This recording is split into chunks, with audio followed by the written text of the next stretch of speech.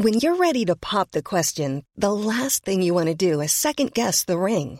At BlueNile.com, you can design a one-of-a-kind ring with the ease and convenience of shopping online. Choose your diamond and setting. When you find the one, you'll get it delivered right to your door. Go to BlueNile.com and use promo code LISTEN to get $50 off your purchase of $500 or more. That's code LISTEN at BlueNile.com for $50 off your purchase. BlueNile.com, code LISTEN. The TalkSport Fan Network is proudly supported by McDelivery, bringing you the food you love. McDelivery brings a top-tier lineup of food right to your door. No matter the result, you'll always be winning with McDelivery. Order now on the McDonald's app and you'll get rewards points delivered too. So that ordering today means some tasty rewards for tomorrow. Only via app at participating restaurants. 18 plus. Rewards registration required. Points only on menu items. Delivery fee and terms apply. See mcdonalds.com. This podcast is proud to be part of the TalkSport Fan Network. TalkSport. Powered by fans. Ravel. Ambitious. But brilliant. Mule with it. Wood's got around the back. And Richie Wood has done it again. The magic man has come up with another trick. Well, here's a chance to seal it. It's done. It's Georgie Kelly. Rotherham United's pathway back to the Championship is opening up. Hello everybody, welcome to New York Talk. And normal service is resumed. We're back talking about the greatest team in South Yorkshire, Rotherham United. And I'm very happy about that, to be honest with you. We will basically preview, as back to normal, we will be previewing the Saturday afternoon game, a Saturday lunchtime game, which will be Bristol City. We've got the scouting report with Mick spoke to somebody from the Bristol City end, which we can all have a good laugh at. We'll put our predictions in place and just have a good old laugh about Rotherham United being back in business. We have Mick back with us. Hello, Michael. Good evening, or morning, or whatever the time it is you're listening. You okay? Danny's with us. How's it going, Danny? Hello, everybody. It feels so nice to be talking Rotherham United for a change. It does. Absolutely does. And Joy, with making your proper podcast debut. Thank you for joining us, Joy. You're very welcome. Glad to be with you. So, I suppose we've got Rotherham United stuff to talk about. We'll talk about the game and everything else. I suppose there's one place to start today with transfer rumours. We're not even in January, but the transfer rumour is in full swing already. And that's with Dan Barlaser being linked to Middlesbrough. Danny, I don't think this is going to take us too long, to be honest with you, but under what circumstances could you see him leaving us in January? Because I struggle to see a realistic scenario where he leaves in January. I think there's one of two possibilities that can happen in January. Number one, Middlesbrough, if it is Middlesbrough, that is the front runner, if there even is a front runner at this point. If the front runner offers us 2-3 million for Barlaser, we could let him go potentially. Or he signs a new deal, and if he doesn't sign a new deal, then we let him go for free in January because in the summer, because he's more of an asset to us to see out his current contract and not sign one than he is to bring the money in. It's a sort of a Michael Smith situation. It was more valuable to the club to keep him here for the full length of his contract and to let him go on a free than he is to cash in but lose that asset in midfield. So yeah, Middlesbrough, if you're the front runner, money on the table, if you please. Don't dilly-dally.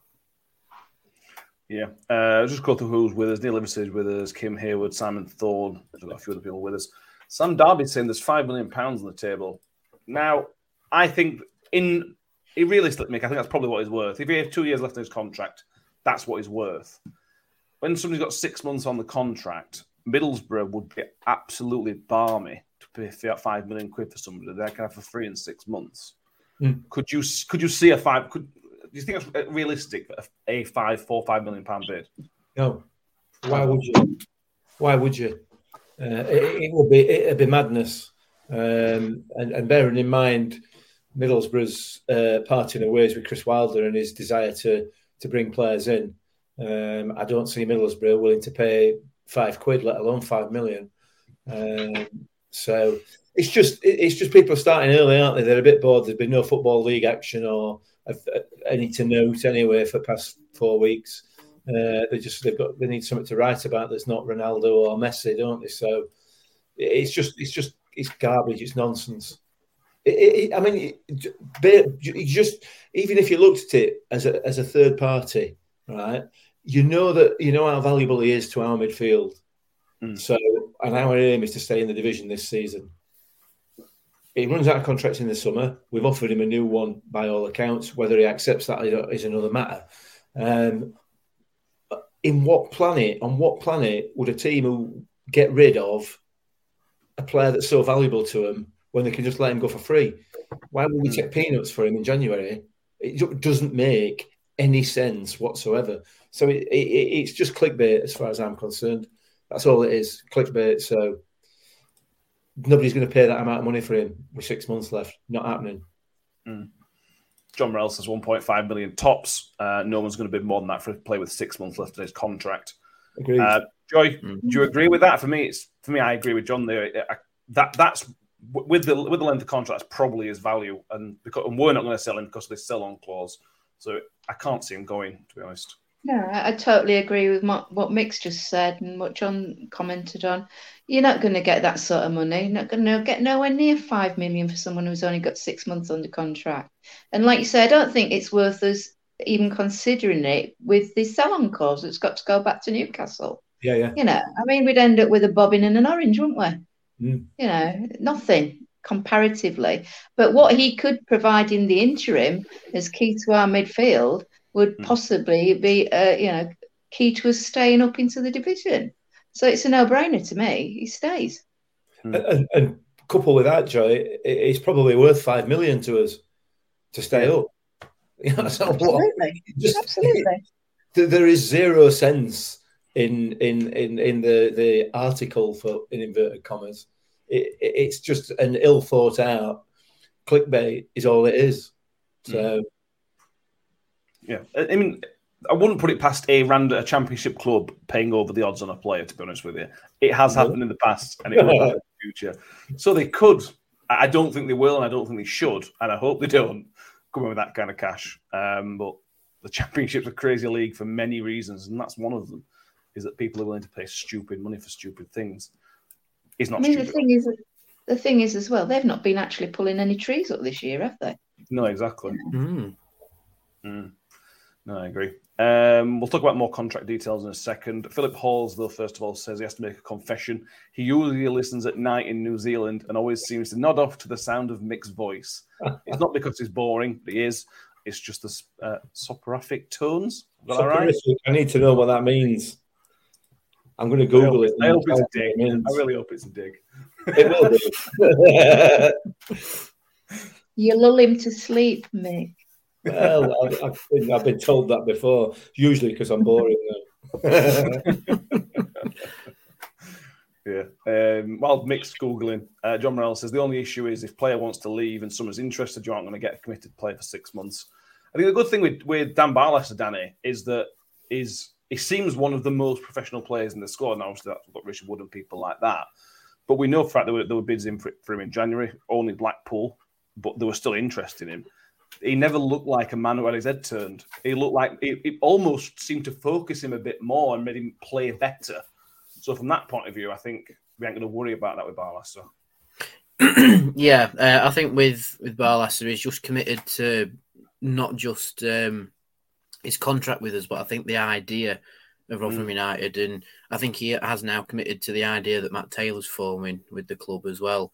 Because we thought he was playing well under the previous regime, but he seems to have stepped up again under a new manager. And new manager's not messed about. He knows the players he's offered contracts to. And like he said, when he first came here, it was his first job and it's already in, Rumour has it Dan is one of the players who's been offered a new contract. They've not named names specifically, but we all know whose contracts are up, so we have a vague idea. And Barlaser has said in the past that if the money's right, he'll stay. And if the money's right, he's going to stay. If not, and he turns it down, we'll probably say to him, right, we're going to keep holding you until his contract runs out. And he'll go, yeah, no worries, and just commit to it. He's a sort of player that isn't big-headed to try and force the move away at all. He's the sort of player who's just going to go, you know what, I'm going to crack on with this, see it out, and then get on with it. It's like Chio strikes me as that sort of player as well. He'll still see out that contract with his full ability until it's time for him to move on, and then he'll move on professionally. Yeah. What are the chances, mate? Let's talk about the contract situation. Matt Taylor suggested we've offered contracts to everybody we want to keep. Obviously, we don't know who it is. I suspect almost everybody's out of the contract will have an offer, I would have thought. Let's start with Dan because we're on him. Chances of him staying. I mean, the thing is about us that people can offer him more money than us. We know that. We know based on the Smith situation probably what our limit is, and we know ballpark what that is. He's got another contract. And the thing with Michael Smith was that was his last real contract, weren't it? That was Michael Smith's peak value. Dan Barlaser has not reached his peak value yet, so there is a scenario where he can say, right, sign a 3-year contract, just give it an idea, and say when in a couple of years' time, as long as we're all staying in Championship together, off you go. You'll be a Premier League player. So there is a scenario where that you could maybe convince somebody like that because of his age and because of where we are. Or am I just clutching at the straws and dreaming? No, I think you're right. I think there is a possibility. He's a much different stage in his career. Like you said, that Michael Smith was. He's far earlier into it. And in reality, this is this contract that he's now running out is realistically his first proper full-time contract, professional contract. So, he's got plenty of time. It seems like he's got his head screwed on. And as Dan and Joyce said, he's bought into this. He's bought into what's happening at Rotherham United. Money will come above that, obviously, over and above that every time for every footballer. It's got to do, and I fully accept that. But for me, Barlaser out of everybody is the most prized asset for me, because there are so few players like him around. You don't come across that quarterback, for the want of a better term, in very many teams. They're just in short supply. So people are going to be interested, but that means his price can be inflated. Ideally, in an ideal world, it'd be great for him to sign another 3-year deal, and then if he goes in January or in summer, so be it. But at least we're going to be able to get something out of that. That would be the ideal world. Well, the ideal world would be obviously for him to stay, but he's going to move on, and he's going to move on to bigger, much bigger, and much better things. So I think if I had to nail my close to the mast, I've got a sneaky suspicion he might sign. Okay, fair enough. Okay, Joy, do you think we'll finish the Barlaser chat here for now? Is he staying? Well, Mick says he thinks he might. Do you think there's a reasonable chance he'll stay? Long term, sorry. Heart says yes. Would love to agree with Mick. Head says no. He's a young man with a young family. He's been touted as an international, possibly for Turkey going forward. So, it's going to be on a lot of radars, I would imagine, for a lot of clubs higher up the Championship, possibly even lower Premiership. He's a young man. He's got the necessary skills. He can develop his skills further, and that's something that, a team will buy into, isn't it? Mm-hmm. And who's to say it has to be an English club? True. Yeah. Mm-hmm. He's a sort of player that would well fit into some sort of continental setup. Would, 100%. Wouldn't it? Mm. Yeah. Simon Thor says Barlaser to Derby County. That one would hurt. Yeah. Phil Ox says if we go down and get nothing, then we lose both ways. We do. That's true. Is it a gamble worth taking? That's the question. Let's move on to the overall contract picture, Danny. The article in the Advertiser that's out tonight is essentially saying that Matt Taylor's not playing hardball, but he's basically saying this needs to be sorted out ASAP. He doesn't want to be going into January not knowing. And I like that, but obviously that's a fairly high-risk strategy because it could all go belly up and they could go on not making a decision now, and we try and move on, and then they might become available later on and things like that. it's high risk. How do you feel about that strategy, and how do you think it'll play out for us? Like I say, you can see the positive and the negative from that strategy. I think Matt Taylor not suddenly going in hardball shows there is a little bit of negotiation involved with these contracts. You know, it's not a case of, right, that's your offer, take it or leave it, or we'll sell you, or we won't offer you anything else. I think he's put the offer on the table that he thinks acceptable. He's willing to negotiate with the agents. And if anything, in my opinion, it's quite clever making the first move, because we can put that offer on the table, which will probably be the low end of what we're willing to offer. The agents will come back with the high end of what we're willing to offer, and then we'll meet somewhere in the middle. So instead of waiting for the agents to go, contracts up, we want this much to renew the deal, if we make the first move and go, right, we'll offer you that for now. If you like it, it's fine. If not, we're willing to talk about it. And I think it's a good strategy with the number of players we've got out of contract. I think it's only Wiles who's got the year clause in his contracts. So with Wilesy, we have that safety net, but with everybody else, it's best just to test the water, see where we are and where we can meet in the middle. And so, yeah, I think it's quite smart for a new manager to do that with the players. I think it's Taylor being very, very clever with it. Mm-hmm. Mick, do you the same? It's football, one of the strange industries where this all gets played out in public. It's really strange. No other industry really does that. But are you happy with? We don't know what's happening, but are you happy with what you've seen and hearing from the club in terms of movement on these contracts, actual movement, rather than you saying we're going to offer something and not hearing anything?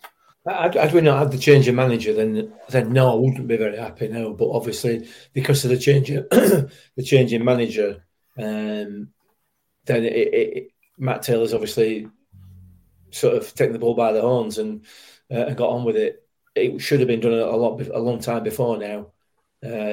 Which possibly on another subject tends to suggest that the move of the previous manager was on the cards a lot longer than we were aware of as well, because it should have been done long before he left.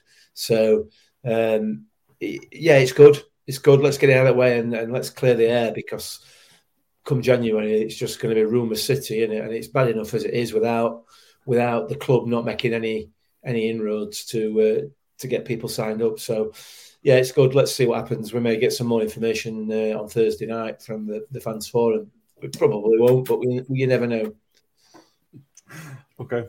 Let's talk about that briefly. The fans forum. Simon Thorne says, on the subject of the rumours future, who is going to the fan forum tomorrow? What do we think / hope will be told RE the club's short, medium, and medium term future? Sorry.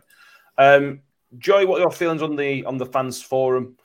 I feel like the dialogue's positive, but I always sometimes feel like these things can be, you don't get as much information as you actually want sometimes.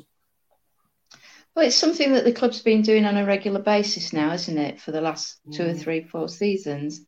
I'm not sure that we tend to, it's a bit of lip service, to be honest, personally, because they don't actually say anything new that from one year to the next, to be brutally honest. It sort of seems to be a sort of placatory sort of, what's the word I'm looking for? PR exercise to keep the fans on side.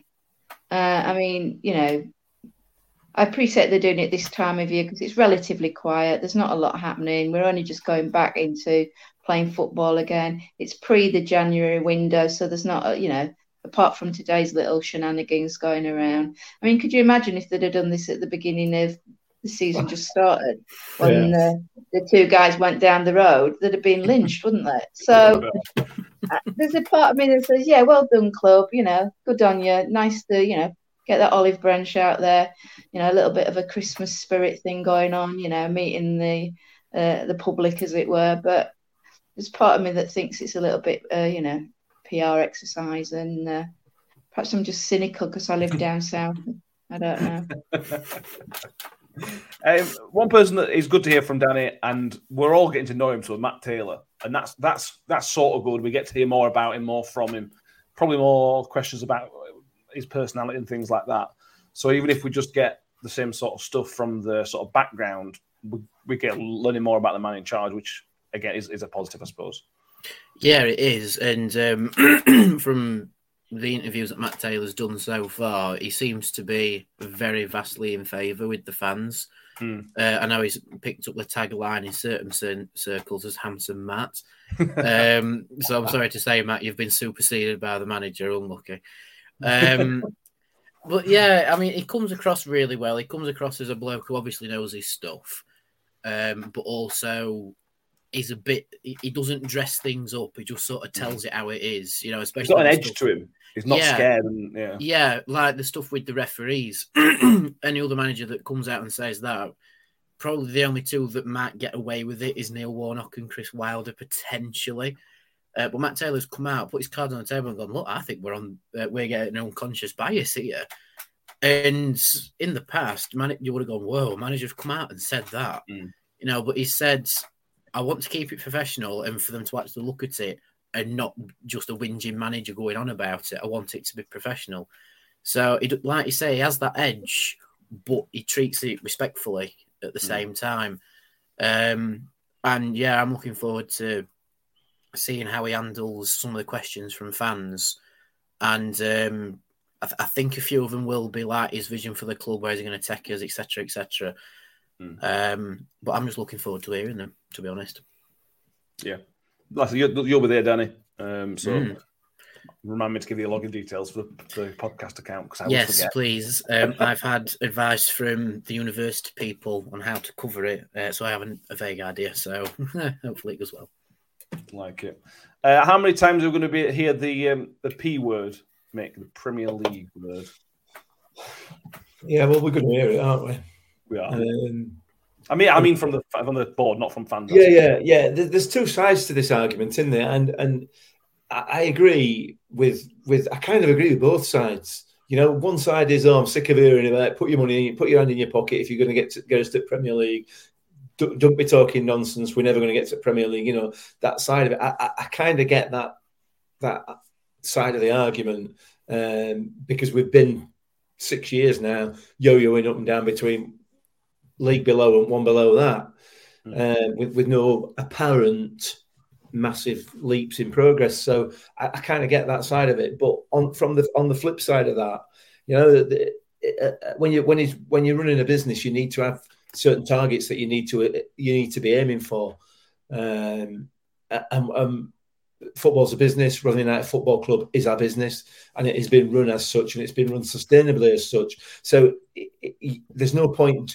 Sustainability can't be your target, can it? You know, you need to be reaching. You need to be setting targets that are difficult to reach, and obviously the Premier League is one of them. I am convinced that Tony Stewart genuinely believes that he can get this club to the Premier League. I think he genuinely believes it. Whether that is realistic is an entirely different matter. However, I think in his mind, it can be done. And probably one of the reasons, the basis for that is it has been done. It has been done before. There's no reason it can't be done again. But, I guess that's it, really. You know, there are two sides to the argument. I see both of them. The reality is, I guess, that it's a really, really tough ask because this division is so competitive and there's so much money about. So you've got to have dreams, mate. You've got to have dreams. Tony's doing. Yes, that's true. Liam McGarry says he likes Taylor's mindset. Heard him saying that fans don't want to see boring football or something along those lines, but it's a very good sign moving forward. Can't wait for Saturday. Yeah. Simon Thorne says, predict Matt Taylor saying the Champions League places by 2027. We'll take that.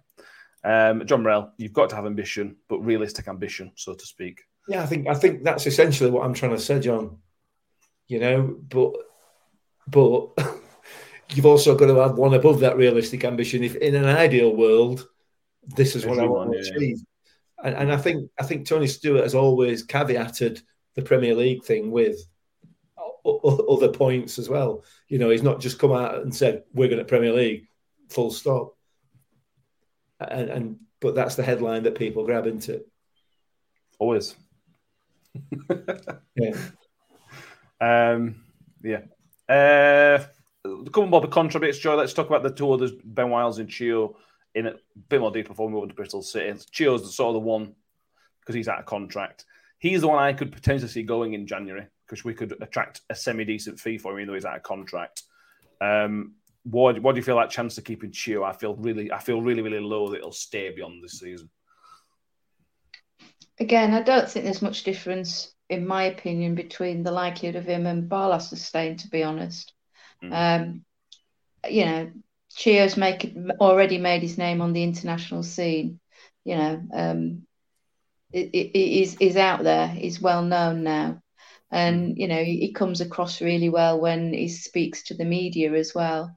And, you've got to appreciate that, it is a short career that these lads have. And they're not very, they're not young lads anymore. They're in the early 20s. So they need to sort of grasp that opportunity if it arises to move on to better things for themselves and their families, and who can begrudge them that? I mean, we can't, say that Chio hasn't been good for us, because he has. I mean, apart from the latter end of the season before last when he was incapacitated, which I think was incremental in our not staying up along with COVID, but the fact that he was missing that goal at bloody Barnsley, but it wouldn't surprise me if he doesn't go in January. He's definitely going in the summer.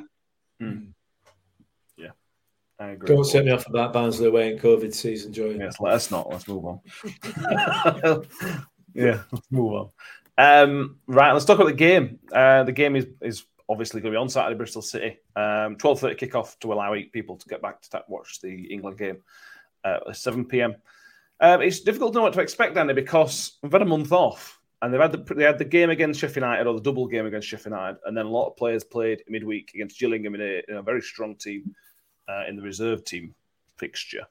But it's almost like a pre-season. They've also almost been a mini pre-season. So I don't know whether to expect them all to be hitting the ground running because they've had 4 weeks off, or whether we need to allow both teams a bit of leeway to feel the way back into competitive football. What do you think? I personally think it's going to be like the start to a new season. I think it's going to be one of them where if your team hasn't had that many players off on international duty, which, we haven't. We've had Chio and that's it.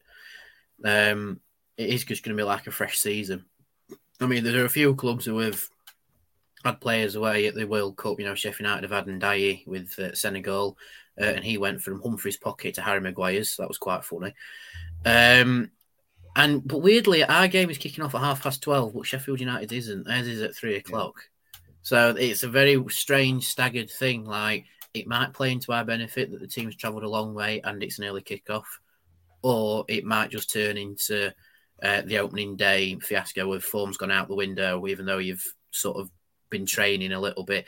I really don't know what to expect because this has really never happened before. It could be Matt Taylor's been very regimented with training. It might be that Cyprus has helped us and we do hit the ground running, but we also have to allow that leniency, at least in the back of our minds, that it could be like opening day against Swansea all over again, where form's out the window and you see the little pinches of quality, but it's not quite all together because they've not been on a professional football pitch since November. It's going to be a very, very interesting game, to use my old cliche. But I don't know, seeing how a few players performed in the reserve game against Bolton, I could see, your likes of Kelly being a very powerful impact sub in that game because he's quite clearly fit enough, because I think he did, 18 minutes-ish in the reserve game. Same with Connor Washington. He did really well. So I think it could play into our favour, if I'm being honest. I really, really do. It's strange as some games, we obviously got this game rearranged quite a long time ago. There's only 3 early kickoffs in the Championship. The rest of them are 3 o'clock kickoffs. I assumed there would have been a blanket. Chilwell, I can understand why Swansea haven't changed their fixture. But strange, very strange. The closest thing we've got to compare to this, Mick, is the COVID sort of shutdown and the Premier League return in 2020. where they shut down in March time and got back going in July. Now, I know that was different because their training facilities at the time were limited because of COVID. But I remember very vividly that was the first week or two of that Premier League restart was terrible. The players weren't ready. They were clearly not played football for 4 and 5 months or whatever it was. I accept that we're going to have a bit, a better training setup and almost a better pre-season to almost a restart. But do you think it could have a negative impact in terms of not in the flow anymore, are they? No, they're not, but I can't see it having a massive impact personally. It's like almost like, a couple of weeks of snow in it, and maybe a missing out on a cup game if you're out at cup or something. It's not massive. It's not a big deal at all. And they've played a couple of games, albeit not competitive games, but they've played a couple of friendlies. They've had a week away. They've been training for the whole of that period, so I can't see there being much difference, to be honest. I'll obviously stand corrected when it's 7 apiece at half time, but I don't think it's going to be much different. Okay, fair enough. And on the reserve game, Joy, like Danny says, Georgie Kelly got almost a full game. Connor Washington played plenty of minutes. Those were the two ones pre the sort of shutdown that we were worried about, particularly Georgie Kelly. But he scored a couple of goals, I think, played plenty of minutes. That you'd assume that puts him in contention for Saturday. Well, absolutely. I mean, I was interested watching the feedback from that match yesterday. And like you say, it's good to see that Washington and Georgie were back in harness. Because, I mean, when he went off clutching his hamstring just before... the breakdown for the World Cup, I thought he'd be out at least till gone Christmas, to be brutally honest. So I was really surprised to see him playing the majority of the game yesterday. Washington, I mean, I was never actually clear on what the issue was with him, but, having both back playing the majority of a game, I know it was only Bolton's reserve, but, that's a better outcome than I would have anticipated. And had we carried on playing, we'd have been without them for 3-4 weeks. And who knows what the impact might have been on that. So perhaps it's a positive, at the end of the day. And let's be brutally honest, we're all starting from the same starting point tomorrow, as you said, Mick. Bristol have had the same amount of time off as we have had. I don't know what sort of arrangements they've had in place, and they've had warm weather training, but I assume most teams who can afford it have done that. So we're not, we're all starting from the same starting point again. And they actually are below us, aren't they, in the league by a point? Yeah. So, and when you look at the squad that they've got, you'd think they'd be, a little bit better off than us, because they've got some quite significant players in that team, internationals, etc., across the board. So, what we've got to hold on is the fact that up until now we've been, really successful, and to my mind, surprisingly so. And I think this league actually is very much of a muchness. There's not much of a difference between the bottom and the top, seeing what I've seen so far. Where anybody can beat anybody, and nobody's running away with it, and nobody's detached at the bottom. I think you're right. Right, that segues into the scouting report. So we're now going to hear Mick talk to the Bristol City podcast. I can't remember the name, but you'll hear from them in a moment. So our four faces will disappear, and you'll hear for the scouting report 10 minutes. So then we'll be giving our squad lineup prediction and all that nonsense. We will be back in 10 minutes. So thank you. You tell me where you're from. Bristol City, obviously, Patch, but just give me the podcast again. Absolutely. Yeah. So 3 peeps in a podcast. And we do post-match reaction to every Bristol City match as well as Bristol City content. So thanks for having me on. Yeah, not a problem. As I said to you before we came on, this is usually Matt's domain. So people who follow New York Talk will realise straight away that I'm as unprofessional as they come. So if we can get through 10 minutes without me making any more mistakes, it will be a first. So anyway, thanks for coming on. So obviously you're making the long journey up, or some of you will be making a long journey up to New York Stadium on Saturday. First question, and it seems to have been a bit of a controversial one. The change of kickoff time. When that was announced by our club, it seemed to stir up a bit of a hornet's nest amongst Bristol City fans.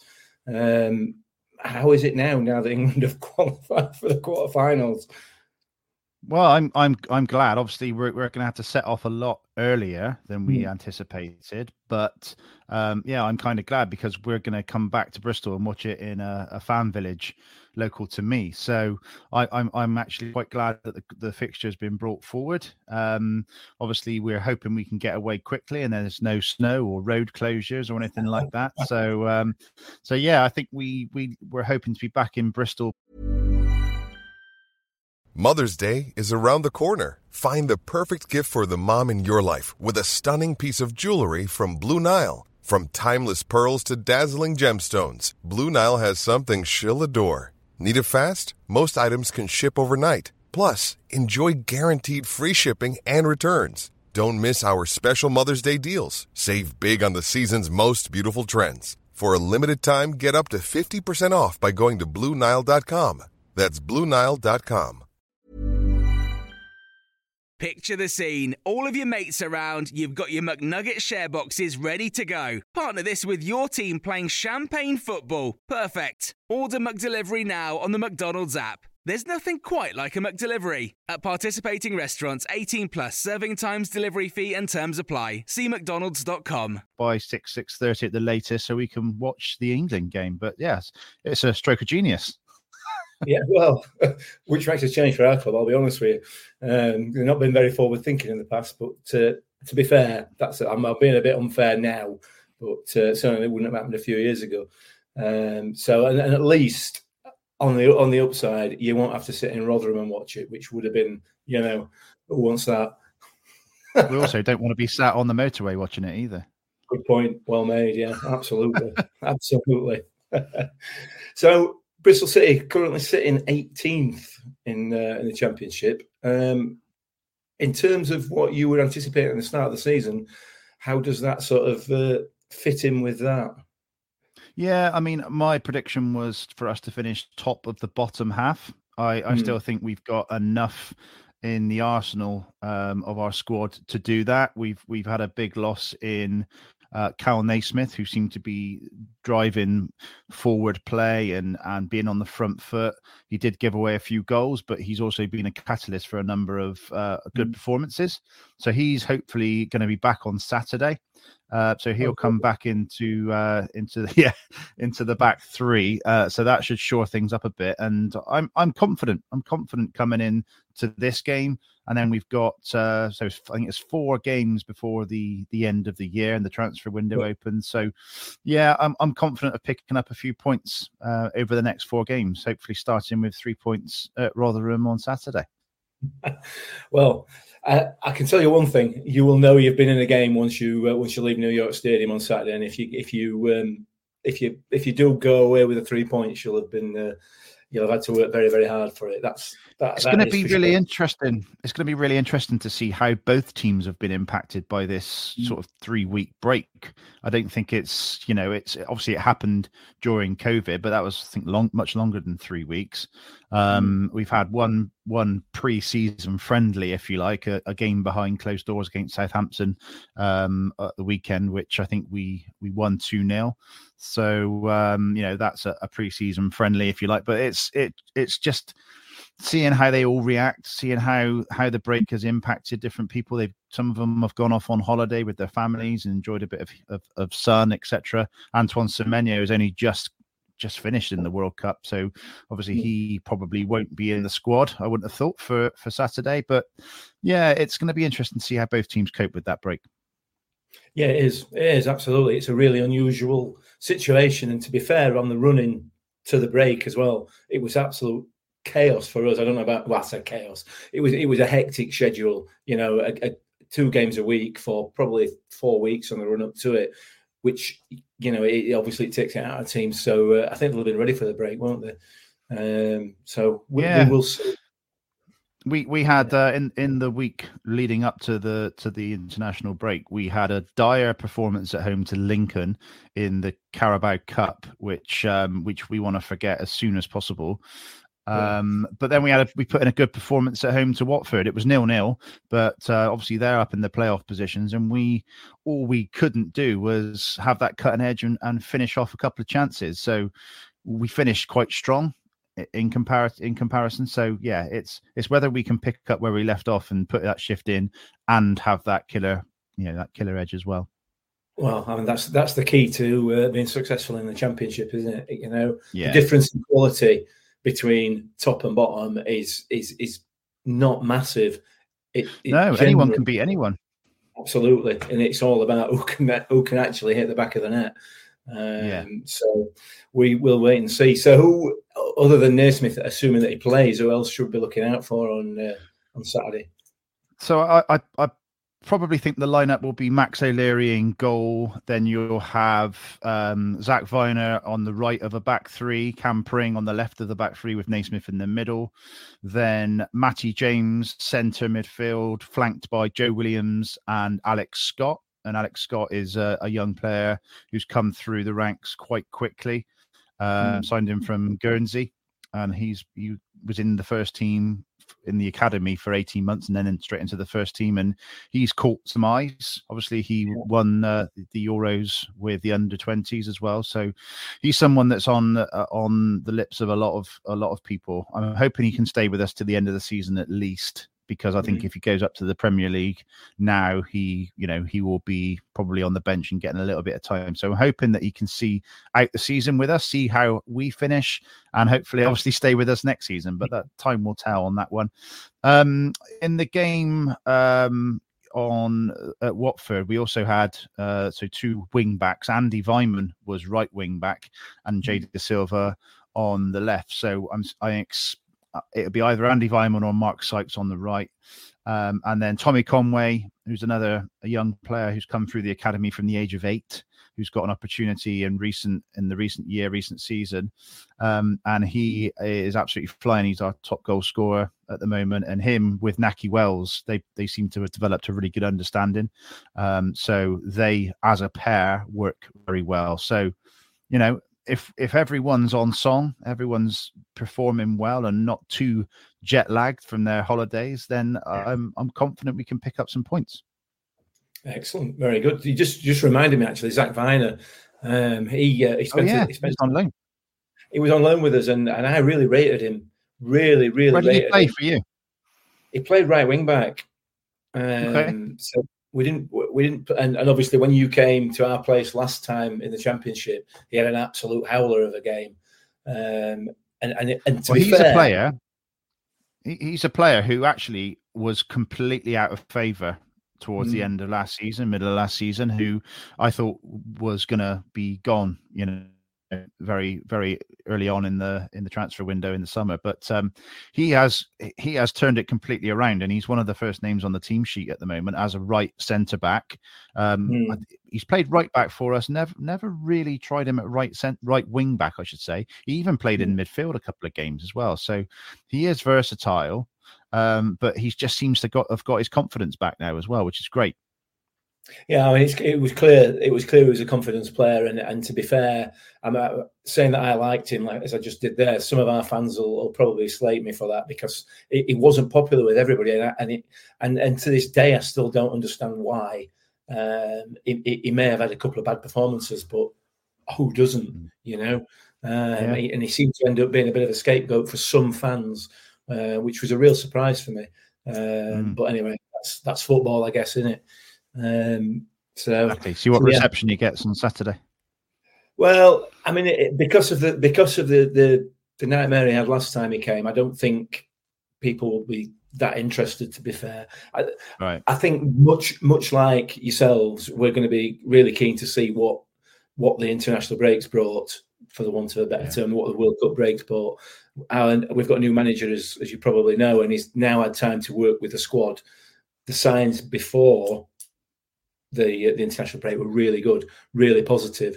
So now he's had that three weeks to work with them. Fingers crossed he'll be able to build on that. So we'll have to wait and see. Speaking of managers, just a quick one. Towards the back end of last season, your manager was coming in for quite on social media for quite a bit of flack.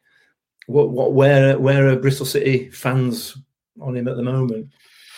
Well, I think if we'd have put in a similar performance to what we did in the Lincoln game in the Carabao Cup on the Saturday, on the last game at home to Watford, I think it would be swaying towards the majority, probably in the Pearson out camp. But Lincoln game was an anomaly. We made 7 or 8 changes, whatever it was.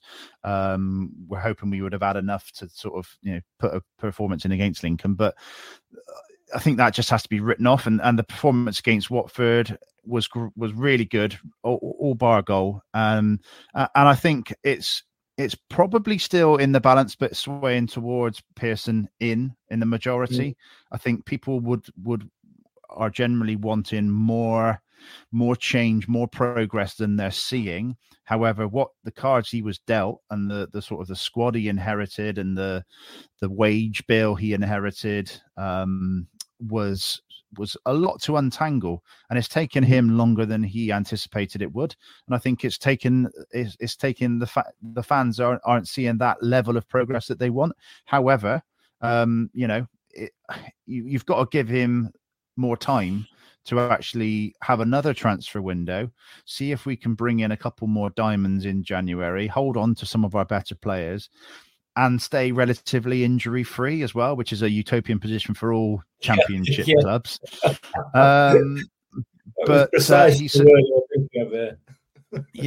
supported well by the academy. A recent game we had 6 or 7 players in from the academy. Academy graduates. They might have been in the first team for a while, but yeah, that coupled with signing on some tried and tested players that he trusts, like Andy King and Matty James, and blending that in with a few extra signings from the lower leagues, if you like. I think we'll judge him at the end of the season. So if we finish top of the bottom half, I think that people would see that as progress and generally would want to see what else he's got next season. So still some credit in the bank at the moment then. Credit in the bank at the moment, yeah. Yeah. Okay, so finally, very quickly, predictions for Saturday. What are you thinking? Very cold. Yes, I can guarantee that. I think we can guarantee that. It's golden hot. Okay, yeah, looking forward to that. But no, I'm one of the most optimistic Bristol City fans you'll probably come across. So I go into every game expecting a victory and fully expect us to get a 2-1 away victory on Saturday. Okay, well, hopefully you're wrong, but I wonder who Sean Goto wants to win this one. That's the question. Yeah. Well, yeah, it would be nice to ask him, and he's one of he's one on our list of people to get on the podcast at some stage if we can achieve that. But we'll see. I was lucky enough to meet him a couple of weeks ago. He came down to the Bristol City Watford game. We did. Yeah. There was a pitch parade of the 97-98 promotion team, which he was obviously part of. And absolutely lovely guy, really nice, down to earth, brought his family down. And he's certainly someone I'll be trying to get on my podcast as well. If you get his number, let me know. Send him your way. Absolutely. Listen, Patch, thanks very much indeed for coming on, and good luck for the rest of the season after Saturday. Yeah, might see you across the pitch. I'll give you a wave. There we go. Thank you very much to Patch from Three Peeps in a Podcast. Let's move on and concentrate on. We'll do it first to Ref Watch first of all, because why not? Not a too negative one, to be honest with you. Happy memories of this fellow, Samuel Barrett. He last refereed us at Gillingham last season. I can't remember exactly what happened in that game. Something positive, probably. As a Yorkshireman. I don't recall ever a Yorkshireman referee. I do. Go on. Darren England. Oh, God. You've got to let it go. Just saying. No, I didn't say anything about his refereeing ability, did I? I just said he was a Yorkshireman. He's a Premier League referee now. He's in the Premier League, yeah. Didn't he play Freddy Krueger? Oh, no, that's a different fella. Never mind. He plays next goal winner down in England. There we go. He's only left us 3 times. Gillingham, Papa John's draw against Man City, and the 1-1 draw against Lincoln last year. It does seem to be up and coming. He's done a few youth international games, so it does seem to be one that's on the pathway to the top. But this is only his 2nd ever championship game.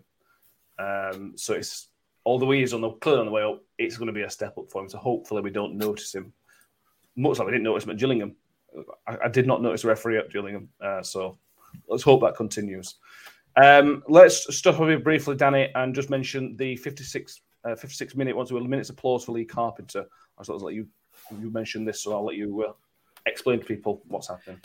Yeah, so I was contacted about sharing the Just Giving page for Lee, who's very sadly passed away. And the Just Giving page is to get him a plaque at New York Stadium. He's been on the Kimmy Park buses numerous times. I didn't know him personally, but he's always been a regular voice and a good friend of a lot of people who travel.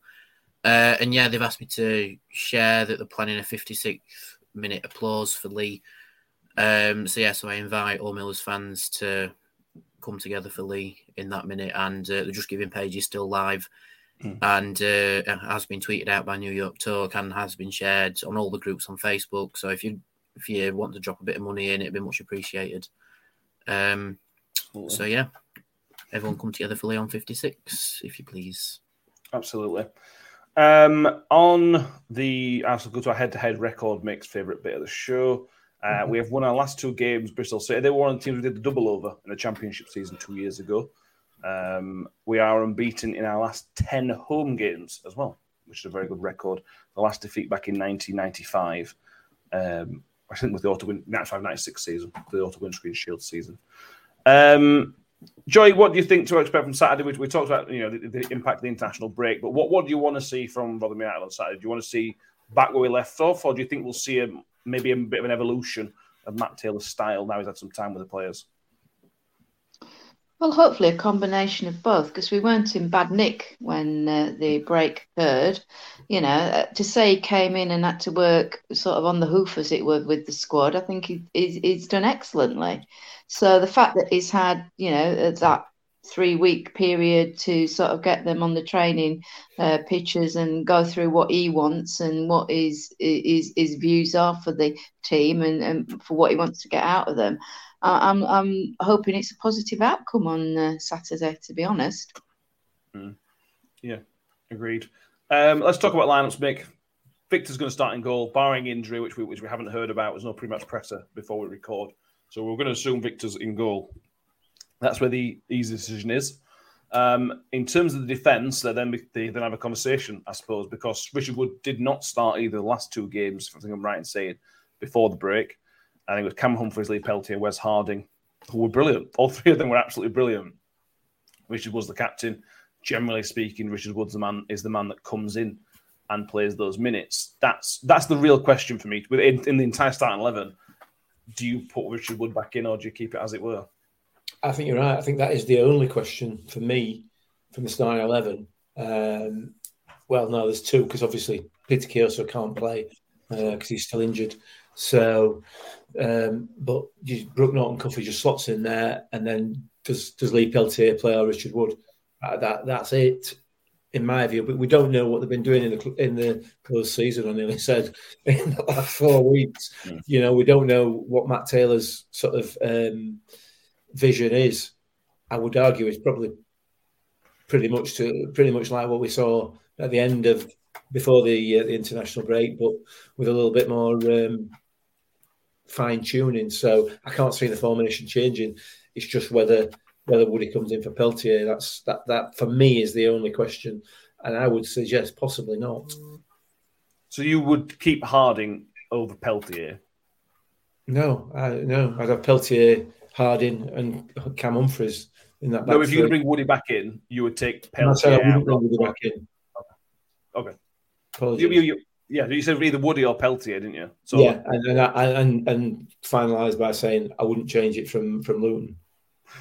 Okay, fair enough. Come on, Matt, keep up. I was just clarifying. Danny, where do you go? Where do you go on this one? Because I think it is a tough one. Because I always want Richard Wood to play, but again, they were brilliant.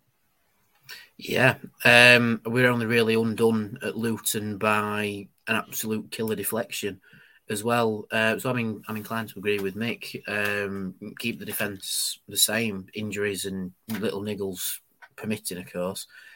Harding, Humphreys, and Peltier in the back for me. Fair enough. Joy, any? Are you agreeing with all these? Keep it the same. Yeah, absolutely. I mean, I thought they were fine for those last two games.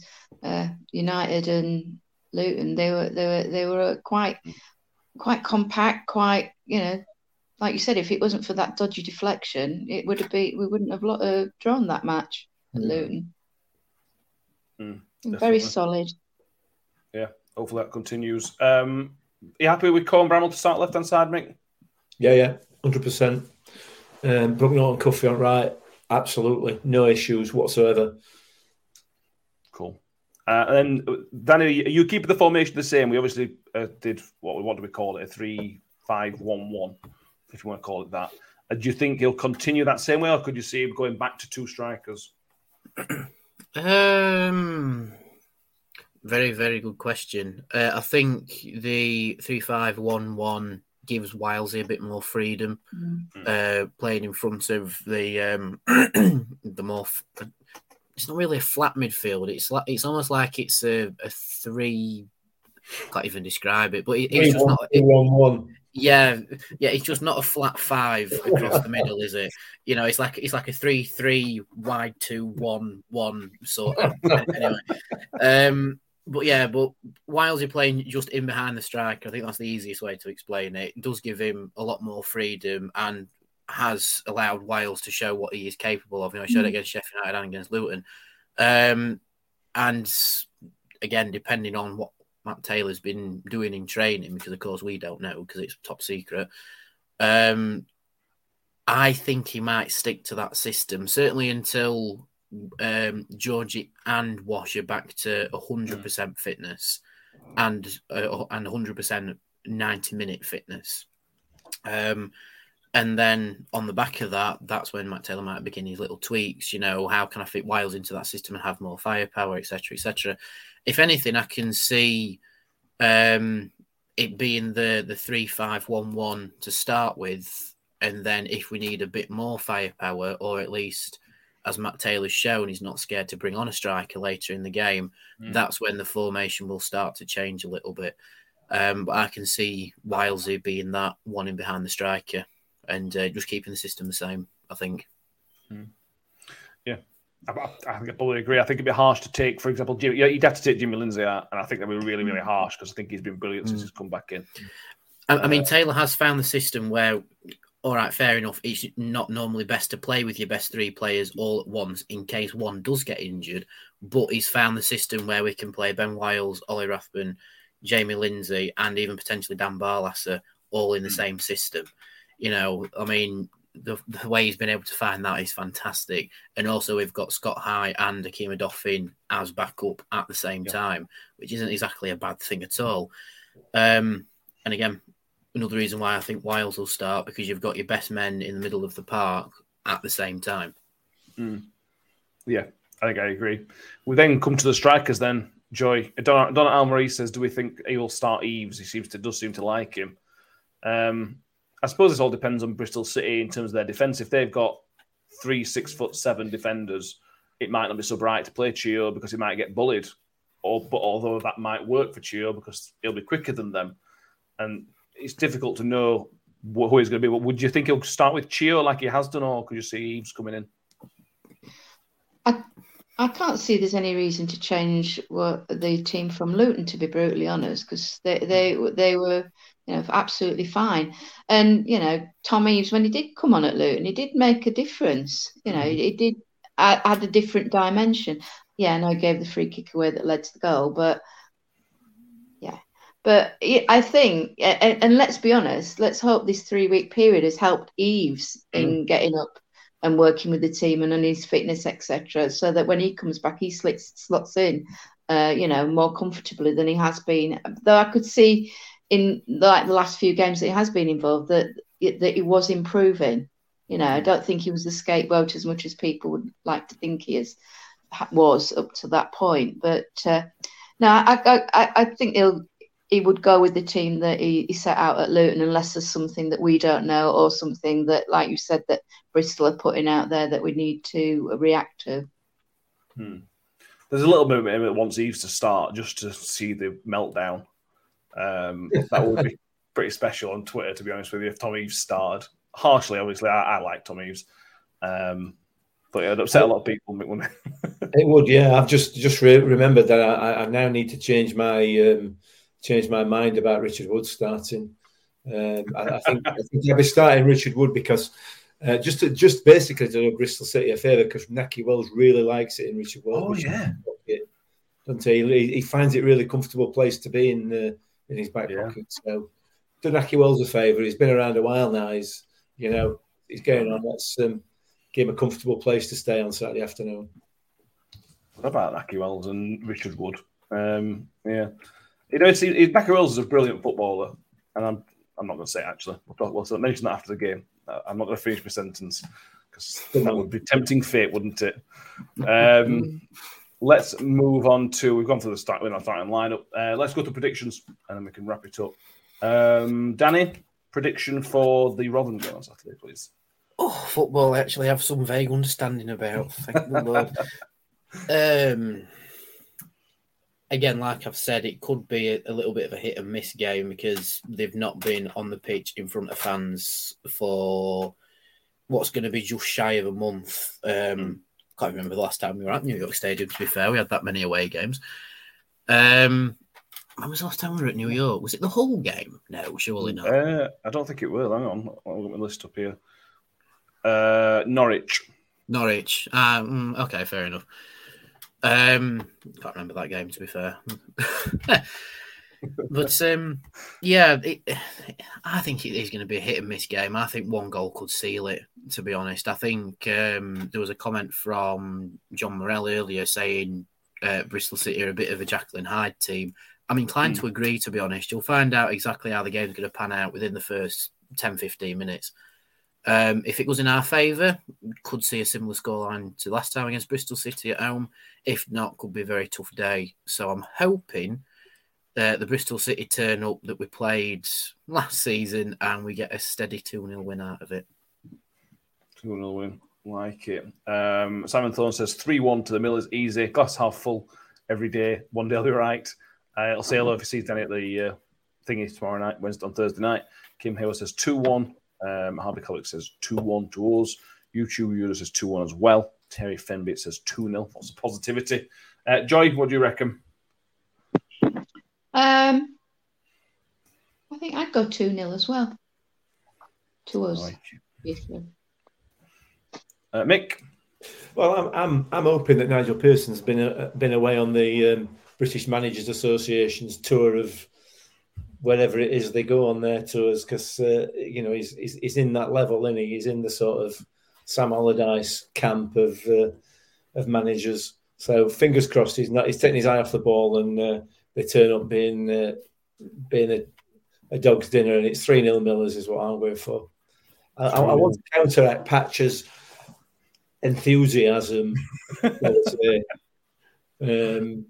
It's a feeling that it's a bit of a team like Rotherham situation, that one for me. So I think we're gonna wind out comfortable winners.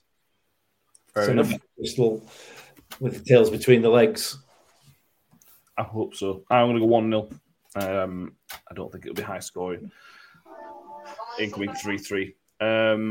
John Morell says 4-1 to the Millers and hopefully Pearson to get booted. Surprise me. It's typical Championship wanting to sack a manager first game back after a 4-week break. It's so Championship. Is John suggesting Birmingham are looking for a new manager? Still could be worse. They could be looking for a new ground. Sorry, Coventry. Oh no, what a nightmare that is for Coventry. Yeah, we don't know enough about it to comment on it, but I know it's a disaster. Shambles, isn't it? Shambles. It's Mark Ashley. Enough said. Yeah, very true. Yeah. Anything else anyone wants to Rotherham United mentions. It's been a Rotherham United only podcast for the first time in about a month, which I've enjoyed. Anything else we want to cover before we wrap this up?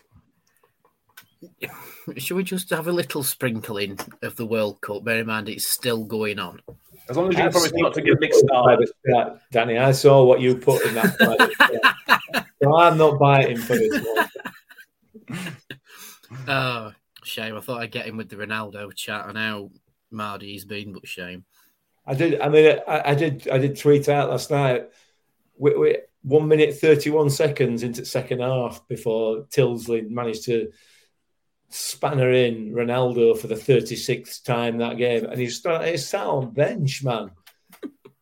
Honestly, unbelievable scenes. Clive Tilsley has to be one of the worst commentators I have ever heard.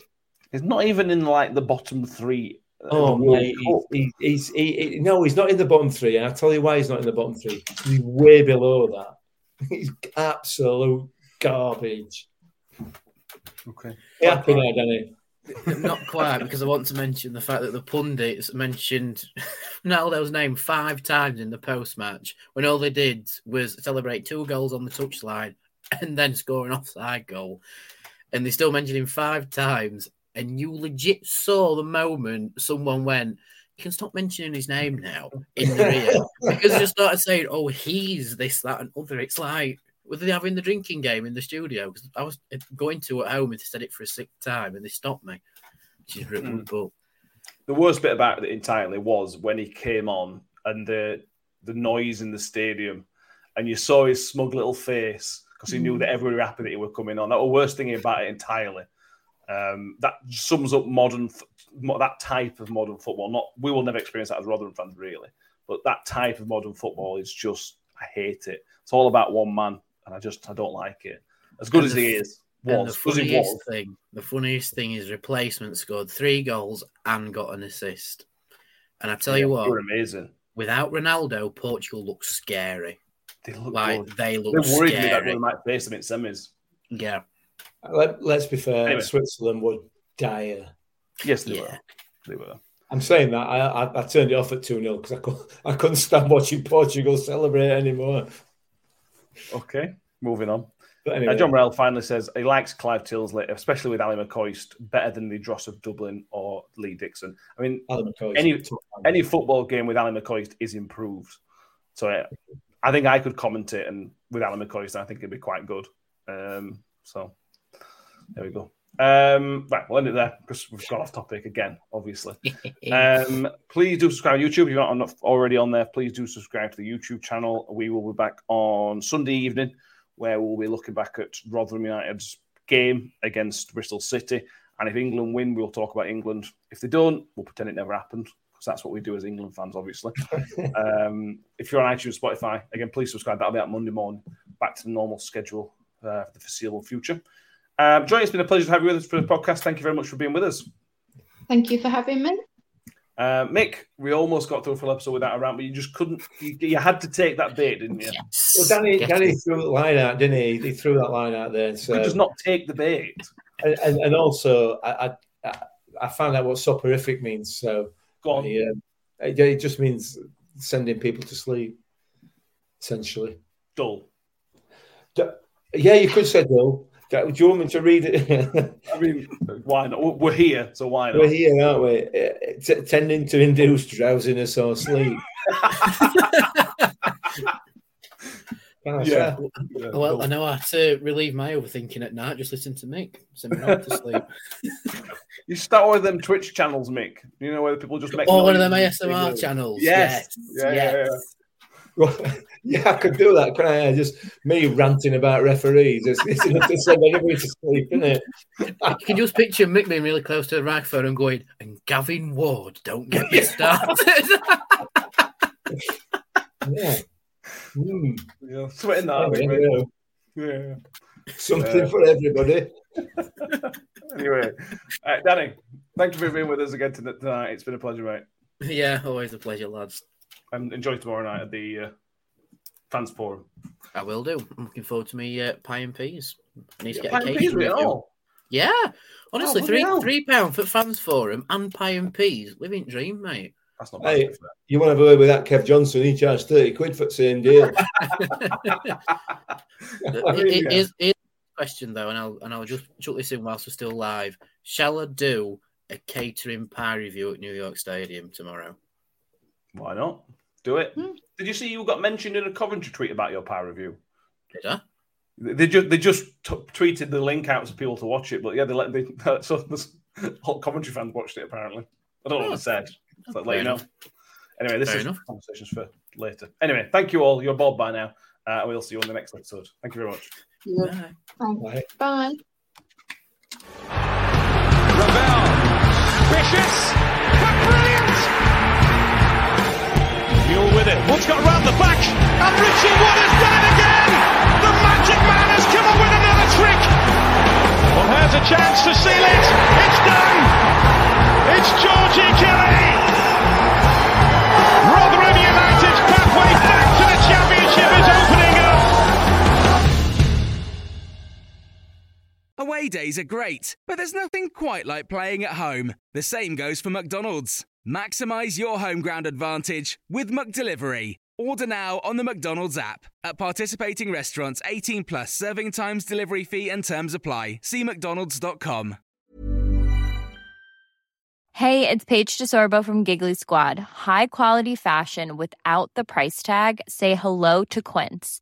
I'm snagging high-end essentials like cozy cashmere sweaters, sleek leather jackets, fine jewelry, and so much more. With Quince being 50 to 80% less than similar brands. And they partner with factories that prioritize safe, ethical, and responsible manufacturing. I love that. Luxury quality within reach. Go to quince.com/style to get free shipping and 365-day returns on your next order. Quince.com/style.